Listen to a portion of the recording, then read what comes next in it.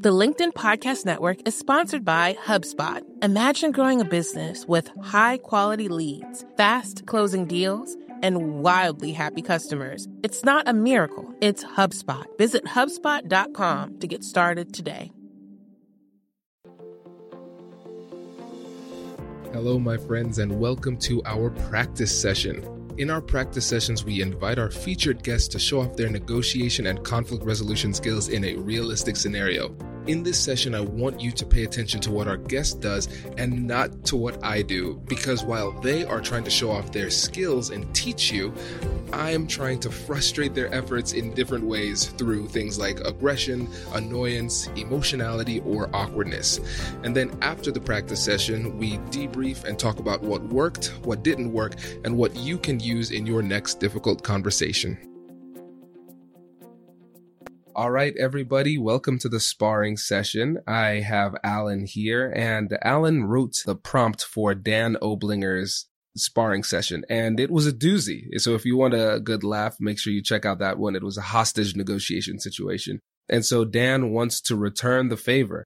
His initial simulation was pretty straightforward, but then after he got yours, he said, I need to spice this up. So here it is. For Alan's practice session, you are hired by a specialized manufacturer who's about to go bankrupt. The company name is Sang Industries, and it makes digital super widgets. 18 months ago, they landed their first huge contract to supply Oblinger Corporation with their super widget. They ship over 1,000 super widgets a month to Oblinger Corp. Now here's the crisis. Oblinger Corp has a reputation for being tough, shark-faced negotiators. I've never heard shark-faced before, but that's what I've been told. The original negotiation team landed the contract using win-win methods. Sang Enterprises thought that by landing the contract at a slight loss, they would be able to make a big splash in the industry and generate a lot of leads and capture a huge swath of market share. These benefits have not developed yet. Each super widget delivered at a $50 loss under the terms of the new contract. Sang is afraid that if they renegotiate the terms of the contract, they'll lose the respect of Oblinger Corp, lose the business with the client, and earn a poor reputation with other potential clients. If they continue to lose $50,000 a month, they will go under by the end of the year. How can you renegotiate the price per unit to keep the company solvent while not ruining the relationship with Oblinger Corp? And so I am the lead negotiator for Oblinger Corp, and you are representing Sang Industries. Great. Okay, so the way that we'll start this is, let's say it's a meeting that you called and you need to let us know, hey, we need to renegotiate the contract, and we'll just take it from there. And then I'll utilize my secret instructions. Okay. Yep. So we'll just start from there. Any questions? Can I reframe this back to you and make sure I got everything? Yeah. There was a lot. Okay. So Sang Incorporated makes these super widgets, and we sold like 1,000 of them to Oblinger. Yep. And they are win-loss negotiators. And I am a win-win guy hoping to make more money downstream. And so I landed this account with a slight loss and hoping to get more leads and market share down the road. But now I am having a $50 loss for every widget. And by the end of the year, if nothing changes, I'll be out of business. Yep. Okay, got it. Perfect. Hi, Mr. Oblinger. How are you doing today? I'm doing well, Alan. How are you? I'm doing great, all things considered. Just wanted to talk to you a little bit about our business arrangement. Is this a bad time for us to chat about that? No, this is fantastic. Actually, I was just talking to one of our colleagues about how much we were enjoying working with you and the team, and how this great price has boosted our business significantly over the past few months that we've been working together. So yeah, absolutely. Great time. Oh, wow. I'd like to hear more about that. So tell me about how your business is done. Yeah, things have been great. We were a little bit surprised to see what type of discount we were able to get. And so we really appreciate you and this relationship that we have established, because it's led to greater margins than we anticipated, that we forecasted at the beginning of the year. So we're really excited, and we're excited to take the relationship into the future too. Oh, okay. What do you have in mind for the future? Well, really just our motto over here at Oblinger Corp is, if it ain't broke, don't fix it. And so for us, things are working swimmingly. right now. And so at this point, we just want to make sure that we're able to maintain this relationship the exact same way that it is. And we both continue to grow together. What does this greater margin mean to your company right now? What are you guys looking in the horizon? Are you trying to grow your team, or hire more people, build newer facilities, go overseas? What are some of the things that you guys are looking at? It's two things. It's working on building the team, getting more higher level people on the team, and then also we want to utilize some of the money that we're earning to do a little bit more research and development. We always want to continue to move forward, and we don't want to stagnate when it comes to developing new products. So those are the two main focuses. Does your company invest in professional development training?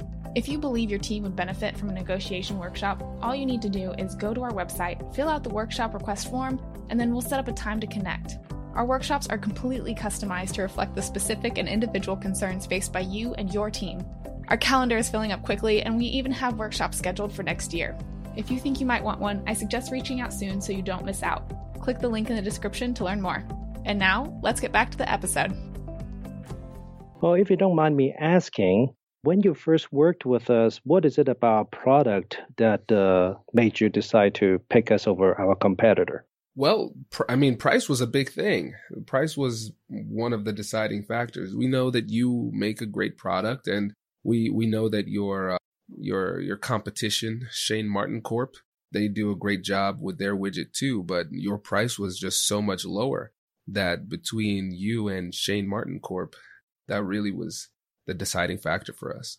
Well, I know we make great products because we pride ourselves on accuracy, and I have seen some of Shane Martin's products, and I'm not really sure where their value is for you and how well they do in terms of accuracy and crunching numbers and prioritizing 1 to 10, things like that. So I was wondering if you can tell me, when you say we have great products, how does that measure against Shane? Let's say on a scale of 1 to 10, where are we on the scale? And so for me, I'll just say this. I'll give this disclaimer here. I'm the business guy, so I'm good with the numbers as far as the money making goes. The engineers tell me that they're comparable in terms of quality and value, in terms of what it is that we're trying to accomplish with the super widget. So really, as kind of making a comparison as far as specs goes, that's a little bit above my pay grade, unfortunately. Oh, I see. So I wanted to initially just chat with you about our future arrangements to make sure that you're continually competitive in the marketplace. Is there any chance that I could talk with your engineers to make sure that we're delivering the products that you guys like and want, and how I can meet those in the future and help you take your company into I heard that you guys want to do some R&D work and that you want to build a team. I want to make sure that the products that we make for you and develop for you in the future meet those needs and further your mission and purpose. Okay, perfect. Yeah. Our lead engineer is somebody named Debbie. And so I can get you in touch with Debbie, and she'll be able to walk you through that. I'm sure she'd love to have that conversation with you and go really deep into the details. Excellent. Well, thank you very much. I'm glad that the things are working out for you, and we'll continue doing business. But I'm looking forward to having a chat with Debbie. Perfect. Good deal. Yeah, I'll have my assistant reach out to Debbie, and I'll get you all on the phone together for sure at some point. I'm not exactly sure what her schedule is, but we'll make that arrangement. Excellent. So that's for me, that's the end of that interaction. Oh, interesting. Okay, very good. So tell us about your strategy at this point. So I found out that from the brief interaction, you told me that our company is going to go out of business. So that creates a lot of fear, and it creates a lot of neediness in us, and we want to immediately address that. And it will be a rush to try to make a deal and trying to address that. And there's plenty of time for me to come back to you once I know what your mission and purpose is, what the problems I'm solving for you, the value we deliver, and for me to help you see that, look, that deal doesn't work for us. There's plenty of time for that. But right now, I need to collect information as to the benefit that my product is solving for you. Ideally, I already know that. But in this scenario, I don't, right? So I will pause and I will go do research, and I'm going to talk to Debbie the engineering and find out how well my product is stacking up against Shane Martin's corporation. And I'm still a little bitter that Shane Martin didn't put me number one, but that's okay. Perfect. Oh, I like this. I really like the strategy here, because one of the mistakes that people make in negotiation is that they rush. And I'm a big time chess nerd. I love playing chess. It's more of an addiction than a hobby, to be quite honest. But when you add the additional element of time pressure, that's when you see people making uncharacteristic mistakes. And the problem with mistakes in chess, mistakes in negotiation, and mistakes in life in general, it's kind of like with toothpaste. You can't put the toothpaste back in the tube once certain mistakes are made. So avoiding the urge to rush, it was a smart move. And then you're doing that to gather more information so you could be more effective in the next conversation. The LinkedIn Podcast Network is sponsored by TIAA. In the last 100 years, we've seen financial markets swing, new currencies come and go, decades of savings lost in days, all showing that a retirement plan without a guarantee, quite simply, isn't enough. So more than a retirement plan, TIAA makes you a retirement promise. A promise of a guaranteed retirement paycheck for life. A promise that pays off. Learn more at TIAA.org/promisespayoff. The LinkedIn Podcast Network is sponsored by HubSpot. More to-dos, less time, and so many tools to keep track of. Doing business can be hard, but you don't need a miracle to hit your goals. You just need HubSpot. Their all-in-one customer platform can make growing your business infinitely easier.